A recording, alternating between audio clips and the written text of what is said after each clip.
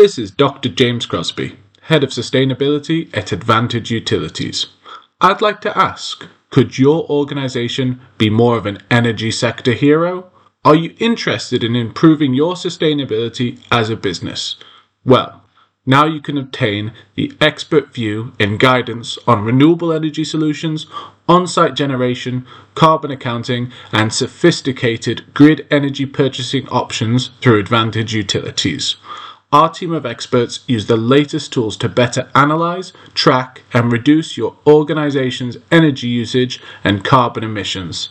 To find out how Advantage Utilities can become your one-stop shop for all your energy and sustainability needs, please visit www.advantageutilities.com or give one of our passionate and friendly team a call on 0208 131 4747. Hi there, and welcome back to the Energy Sector Heroes podcast. My name is Michelle Fraser, and every week I will speak with incredible people who share their lessons, experiences, and stories from their time spent in the energy sector.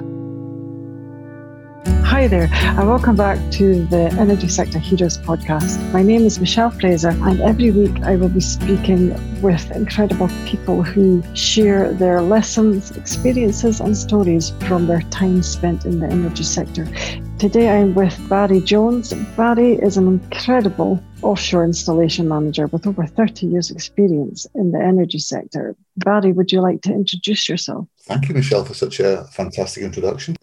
That's really lifted my day. Yes, it's good to be on. It's good to speak to you, and it's good to share my experiences with your listeners. Like I say, I've been in the offshore energy and telecommunications sector for almost 30 years now, working at a variety of different places and different positions and different parts of the world. So how did you get started in the energy sector? By accident, completely by accident. It wasn't something I was looking to do, to be fair. At the time, I was transitioning between roles, between industries, I suppose, or careers, really.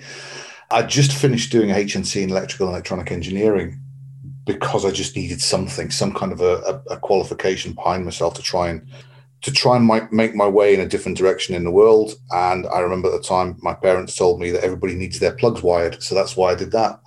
Obviously, it's a slightly different level of education than simply wiring a plug. But I do remember a job appeared that they were looking for someone round about my age with a HNC, and that was it. And I went along to the interview, and I was lucky enough to land the role. But at the time, I had no idea what I was getting into at all. So it was a complete fortunate or unfortunate, depending which way you look at it, turn in my life, which just led me to the doors of what was at the time Dunlop Co-Flexit, which is now Duke Umbilicals in Newcastle upon Tyne. Interesting. Have you had any role models during your career, and why did you find them inspirational? Yeah, definitely. I mean, as a youngster, when you're entering into a new area for the first time, you're kind of looking around for people to see who know the ropes. And at the time, we had a number of individuals, and they were basically the clients that we were working for at the time, who seemed to have a good grasp on what was going on in the world. And to me at the time, without really understanding what was going on offshore, it seemed a very interesting place to be. These guys knew what they were doing. They were confident and they were competent about the field of engineering, which is where they sat. They had a charisma about them based on the respect that they could gain and garner in the room. And when they were talking, you were listening every single time. And they seemed to have an answer and the ability to stay calm under enormous amounts of pressure, which I thought was incredibly inspiring. So there was I think at the time, I vaguely remember the names a long time ago, and I don't even know if the guys are still around, to be fair, but I don't really remember many of the names, the full names, but certainly some of the beginning, some of their Christian names I do. And I remember looking towards them thinking, if I can get there, then I've made it. And they used to impart knowledge to me and probably to others around me as well about the levels of expectation that was required from them in their position, which at the time I thought I'd never get to, but then you realize that as you start to progress through your career and through your subsequent education and gaining more and more knowledge, you realize that you're actually picking up that level of experience and expertise, which you could then impart on those coming behind as well. But I never actually thought there would be anybody coming behind me. I always thought there was more experienced and older people ahead of me. So I think throughout my entire career, I've always looked to other people to see what can I learn from you? Where do you sit within the realms of what's going on, and how do I compare? So, yeah, I've always had idols, is probably not the right way of explaining them, but certainly people to look up to and look up towards and learn from. And a couple of them have taken on roles of being effectively my mentor. Yeah, most definitely. I think it's important, really. I think it really is important to be able to identify those kind of people in the right way and understand exactly what they're doing. And they did really help colour my perspective on how to operate within what is really a complicated world. Okay, thanks. You sound a lot like me, actually. Here's a question for you. What is the most challenging thing about your current role, and how do you handle it? Because obviously I know OIM is quite an important role, and one of the most important roles offshore. Yeah, so my role, just to make people aware, is I'm responsible for the installation activities within a group of people. So for the projects that we work on, the division of responsibility is set per what we're doing offshore. For example, we've got cables going in. We're doing a lot of stuff in renewables right now, so cables and turbines and structures, and the burial operations are going on. Now, my project at the moment is over in Taiwan. So a lot of the issues that we face here, and I've faced before with different projects, is the cultural understanding of what needs to be done. If you're working solely in the UK, or you're working solely in France or Germany or anywhere else in the world, you kind of get used to the cultures associated with those regions, those countries and those regions. But then when you extricate yourself and start to work in different parts of the world, you've really got to take on board the fact that the cultures may be different and embrace them. You can't fight against them, you can't push against them, and you certainly can't impose your own cultural biases and balances onto somebody else's. So I've done it before, so it's not too bad, but I do know a number of the individuals that have done this in different parts of the world for the first time have struggled. I probably did as well when I very first started out. But certainly in this instance, one of the biggest challenges that I've seen is with those people that work around us, our subcontractors and our colleagues, sometimes not really understanding that we need to understand and learn the culture of where we are and what we're doing in order to be able to work more effectively and efficiently going forward. And the time it takes to get there is time eating into the project. So it can cause raised stresses, I think is probably the best way of saying it, as the schedule becomes a little bit more condensed. But that really has been the biggest challenge that I've faced on this particular project, along with something which I've never had to deal with before, not many people have, is we've operated this and we've done the vast majority of the work on this project in the middle of a global pandemic. That has really been strange, very, very difficult and very different to anything that we've ever encountered before. So every day we're learning something completely new, and that's everybody from all aspects of the project team to the subcontractors and everybody around us. We're trying to operate within the realms of something which we don't understand, because that's not what our roles are. And we're trying to react to how everybody else is reacting to this awful virus that's been going around. So it's been tricky in some instances, especially I've been doing this for such a long time. You can take experiences and go, oh, yes, okay, I know how to deal with the cultural changes of working in somewhere like Taiwan, because I've worked in West Africa and I've worked in South America and North America and all these different places in Russia. But certainly when you then impose upon that a global pandemic, which is completely different, I've never done that before, it can be a little bit of a challenge. But to be fair, that challenge would have been exactly the same if we were working off the east coast of the UK. It's just the distance that we're dealing with, the time zones that we're dealing with, the cultures that we're dealing with, and the way in which they're managing the pandemic has been different from anything that we've witnessed before. So it has been a huge learning curve for all of us. Mm-hmm. I agree, actually. I just wondered, how does your current role compare to your aspirations as a young boy? Oh, that's a good one. I've never really taken the time to look back to go, right, where did I want to be at this point? I don't think it was here. To be honest, I always thought, all right, I need to be a better engineer, and I need to be better at what I do, and I need to get better. And I've never thought I've actually got there. So there's always a learning curve. But I'd never thought at age X I need to be doing Y. I've had opportunities placed in front of me, and I've taken a lot of them, and I've turned a lot of them down in order to try and understand exactly where I need to be and what I need to do. I think the biggest change that's happened over the years is my understanding of our impact. So I think when you start out as a youngster, specifically myself, you're kind of looking to see how much money you can make, what kind of car you can have, and how that is where you're measuring your success. But as time has gone on, we realize the impact that we're having on the world around us. And you start to think, actually, as an engineer, we've got a greater obligation to what we could possibly do and do things slightly better, which has helped me become a better engineer, most definitely. But it's probably not where I thought I wanted to be when I first started out, if I'm perfectly honest. But then I guess as we move through life, we constantly change our targets and our aspirations. So, and I think at my age, 30 years in, I think I'm still changing them. I hope so, otherwise I'll become very stale. I just wondered, what makes an outstanding hire, in your opinion, obviously? Yeah, I mean, when I started, I started interviewing people to take into positions many years ago when I took over engineering management roles and departmental management roles. And I think you lean a lot on the CV, and you look very much at the qualifications, and you look at the ability of the individual bringing into the group. But often what you forget, and you kind of pick it up with experience, is that the kind of person that you're bringing in is vitally important. So you need to find a balance between the two. Initially, we would look at CVs and say, oh, this guy's got a master's degree, so he must be better by definition than the person with a bachelor's degree, and so on and so forth, which is not necessarily the case. There's strengths and weaknesses across the board for every single individual. And once you realize that everybody's got a weakness, well, you don't specifically ask them that, you understand they do have a weakness. It's where they fit into the group of people that you've already got and the group of people that you want to build. At the one company I worked for, purely by accident, we managed to find ourselves in a position where we were recruiting a number of female engineers.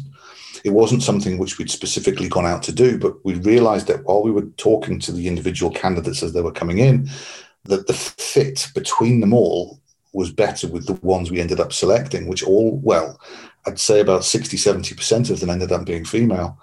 Once we'd got everybody in place and we were working very closely together, a lot of individuals from inside and outside the company were starting to make comments about our recruitment policy in the department as to the number of females that we had. It's not something we really noticed. We just wanted to bring in individuals that could fit nicely in the group. So from a social perspective, as well as from an educational perspective, so they could bring in their experience, they could bring in their character really into the department. So you kind of building... instead of building individuals that you think can do the job, you're building a group of people that could complement each other really going forward, building a job. I've subsequently done that in different places as I've gone on and found it's probably the best way of recruiting. Sometimes you'll look at CVs and think on paper, this one looks fantastic compared to this, but talk to them both. And you'll realize the character that comes through on the conversation that you have with an individual is probably the one that you really want to put the star on and go, that's the one I want. And that's the one I want to fight for, regardless of where they come from. I do believe education is vitally important, especially at the engineering level, but I certainly believe as well that we also need to bring in the life experience that individuals have managed to bring to the table, and their character and the way in which that character can also develop amongst a group of people that you've already got. So it becomes a bit of a complicated, bit of a game, but not something I think you can put on a spreadsheet, which I've seen people do before. They'll identify recruits as they put them on a spreadsheet and score them, particularly with regard to, in some instances, where they've gone to study, what they've studied. And I don't think that's quite the right way of doing it, because you certainly need to have a human touch when you're talking to individuals to understand exactly which ones that you want. And we've done that, or I've done that in different places. And so far, touch wood, it's worked really well. And it's something I would say to people, if you want the best people, you need to talk to them and understand what exactly is driving them, what their life experiences are, where they've been, how they've managed to get themselves into the position they're doing at the moment, and where they see themselves going. And if that fits the narrative of what you've got within your group that you're trying to put together, like a sports team, then you're on to a winner. Excellent. What is the most challenging thing about your job? Because there must be loads. There must be quite a lot. Time. We never have enough time.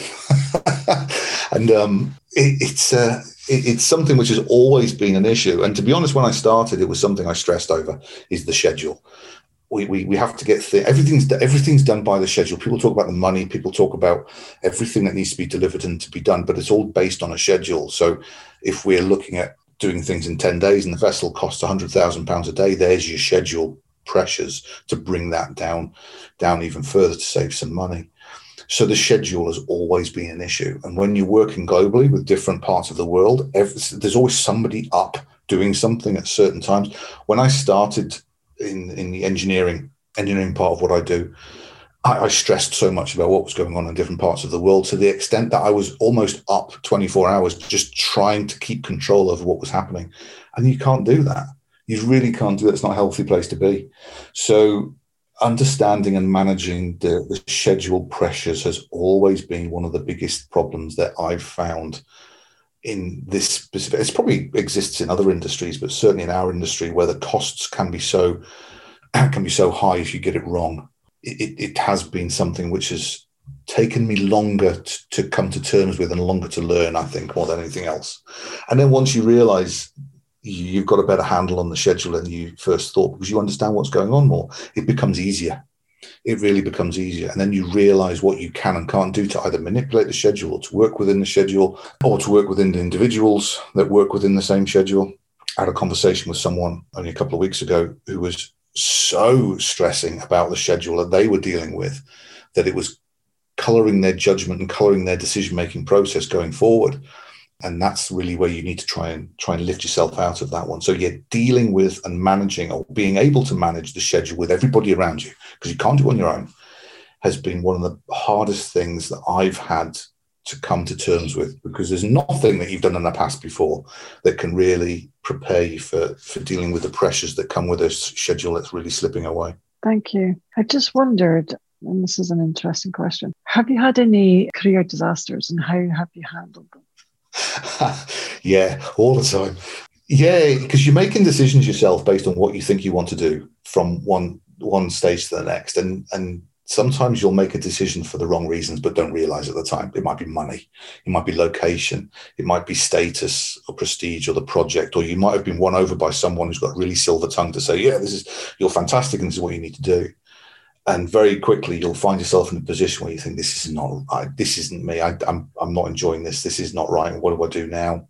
That's from a personal perspective. And again, that's not something which you can learn from school or college or university. That's the kind of thing that you learn as you're growing through the industry. And then obviously you then find yourself sometimes in positions on a project or on a task at hand where everything is going wrong. And everybody around you is kind of disappearing because they can, and you're left alone to try and figure out what you need to do going forward. And I've done that a couple of times on projects where I found myself so determined not to let it fail that you kind of on this weird crusade to ensure that you can come out the other side whole again.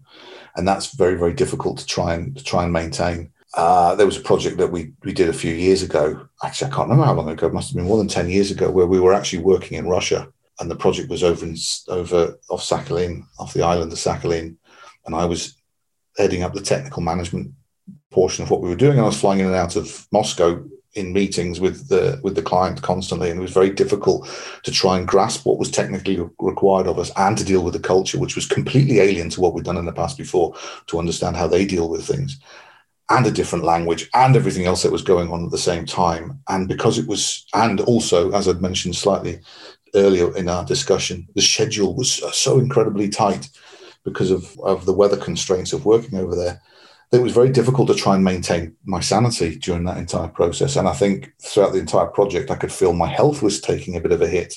But because there was nobody to look to, I didn't have a mentor, I didn't have anybody above me really in that other than the project manager, who was also struggling. We just had to keep going. And it was primarily, we kept going because of the relatively young team we had around us. Thankfully, we came out the other end whole. But it gave me a fantastic opportunity to look at that and go, God, how would we do that again? And I do remember saying to some of the individuals that we were working with at the time, some of the project team who were struggling to keep them going, was you'll look back at this and smile, or you'll look back at this and learn a massive, huge lesson in how you can deal with similar situations that you find yourself in. Because you can sometimes just walk into these things without realizing what's about to happen, and you're left carrying the can or holding the baby, really. And it's a tricky situation to try and navigate yourself through. But you do really have to look back at these things and take the positives from the negative situation you find yourself in and learn from it. But certainly trying to identify those before they arrive is something which comes with time. It's not something that I would expect a graduate engineer or somebody new into the industry to be able to identify within the first few years of their working in this industry, but certainly to talk to those around, listen to their stories and see if you can identify something which is coming up, which you can then avoid or manage slightly better than we have in the past. So it's a tricky one. I certainly tailor my decisions slightly differently now, my personal decisions. I do spend a bit more time thinking about them. And if someone comes to me and says, I need a decision by tomorrow, and I feel that I'm being rushed, then I'll more than happily walk away. It's not the end of the world. You have to grasp every opportunity that comes. You can sometimes leave them go. Well, that's really good advice, actually. Thank you. What is your zone genius? What are you good at? Oh, I'm pretty self-deprecating, so I'm not easy to identify where my strengths are. However, I learn quickly because I have to. It's a strange one. I never thought myself a good engineer, never, because I always looked around me to find those that were better. And I think someone said a long time ago, if you find yourself in a room and you're the smartest person, you're in the wrong room. And I think by accident, I've often found myself in the right room, surrounded by people that are a lot smarter, more intelligent and knowledgeable of the world around them from an engineering perspective than I am. And I'm fortunate to have been around those people, really. And I've learned a lot from them. And it doesn't take long to be able to take a step back to realize how you've progressed. And I think that self-analysis is vital and something which I've become better at over the years, that I can take a step back and go, okay, I'm looking okay there. That's looking good. I could do with a bit more improvement in this area, but I'm fairly happy with how that's working. My ability to be able to deal with people has also got better. And these are the things that I've learned by being in the industry. So I can manage individuals. I can be managed by individuals. I can work alongside different individuals quite well too. So I think those two areas, my ability to be able to take a step back and identify exactly where I need to strengthen or where I'm okay or good enough. And my ability to be able to work with, around, under and over different individuals as well are two things which I know that I've got good at or better at. But I never consider myself to be good at anything because I always think that I can get better, if that makes any sense. Mm-hmm. If that makes any sense, because you can get to a point where you go, right, that's it, I'm done, I'm good there, let's move on to something else. But you haven't quite mastered that, really, have you, Mr. Jones? You need to be better there. You need to concentrate a bit more because the world is changing. And I think it's also important for us to understand, especially from an engineering perspective in energy and offshore and subsea, it's never going to end. It's going to keep going and it's going to keep getting better because we have to make it better. We have to make it cleaner. We have to make it cheaper. We have to definitely make it safer, but we have to keep getting better, which means that we're never going to be good enough. We've always got to be striving to go that little bit further, if that makes sense. It does. It's a really good message, actually. In a working environment, who do you always depend on? The guys around me, guys and girls around me, to be fair. I used to think, I have to rely on the senior individual because the hierarchy takes king. But sometimes I find myself in positions where I'm looking towards the hierarchy, and the way in which the hierarchy is being done is because that person's an excellent manager, but doesn't necessarily always understand the intricate details of what we're trying to do. And I'll look to the left or right of me, and there might be an engineer. And sometimes below me, there might be an engineer that just knows that specific task that we've got a problem with much better than anybody else. And that's who I'm going to rely on. That's who I'm going to look towards. That's who I'm going to lean on. And I'm hoping that they're doing the same as well. So as a team, a collective team altogether, we can kind of work very, very well between ourselves in order to make sure that we're finding the task solution in the most effective and efficient and safest way possible. So, yeah, and that goes back to the question you asked me before about how to recruit and what we're looking for. And that's why I tend to want to try and bring the right characters in so that we can do it this way. I don't want someone who's going to just hoard the information around them and then drip feed bits and pieces out there when they've asked a specific question. It's important that we all discuss and talk and share and understand the problem so that we can all fix it, because there's no one person who's going to fix the issues that we're dealing with. It's going to come from a culmination of working in a good team in order to do that. So I very much rely on the people I build around me and the people I'm working alongside. Sometimes they're built around me, or sometimes they're built either side of me. But that's really where I look to. And you do, when you're talking to them, everybody has deficiencies, myself included, and you understand where their weaknesses and their strengths lie, and you can fill in the blanks as best you possibly can and make the team much better than the individuals that's inside them. Okay, thank you. What work do you always delegate? Oh, that's a tough one. I don't think there's one type of work that I delegate. I think it's more a case of how, and this goes back again to the problems with the schedule or the problems with time, that ticking clock that's always going in the background. I'll primarily delegate something if it's going to take too much of my time out for something else, which I would consider to be much more important. So for a good example, if I've got a particular problem that I'm trying to deal with, that I know that's my responsibility in order to make sure that problem is no longer an issue. If something else comes alongside, which is either just as important, but I know that somebody else can do it on my behalf, that's what I'll delegate, because you have that conflicting schedule coming along. I do know in the past before I've tried to do both because it's been given to me and therefore it's mine. And that's very much a growing and an understanding perspective of what we're doing as engineers. Is yes, I can prove how good I am by doing everything. Well, that doesn't really work that way.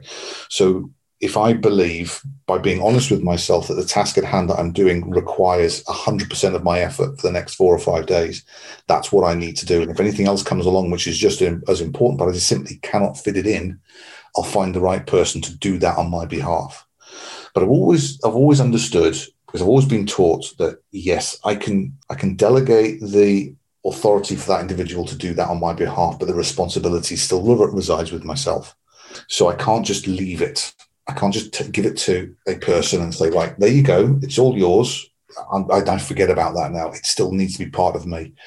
Although I'm still operating on task 1 at 100%, I'm no longer doing that. I'm operating at task 1 at 99%. And I've got to then make sure that whoever's been delegated still has my full support in order to do what they're intending to do, because they may not be able to do it on their own. They may need 2 or 3 people, or they may not fully understand it. So they need a little bit of guidance going forward. But that's the kind of thing. So it's not a case of, if I get a calculation coming through for I don't know, lay tensions, for example, for cable or umbilical or pipe or whatever we're doing at the time, I go, I can't be bothered to do that calculation. I'm going to give it to X.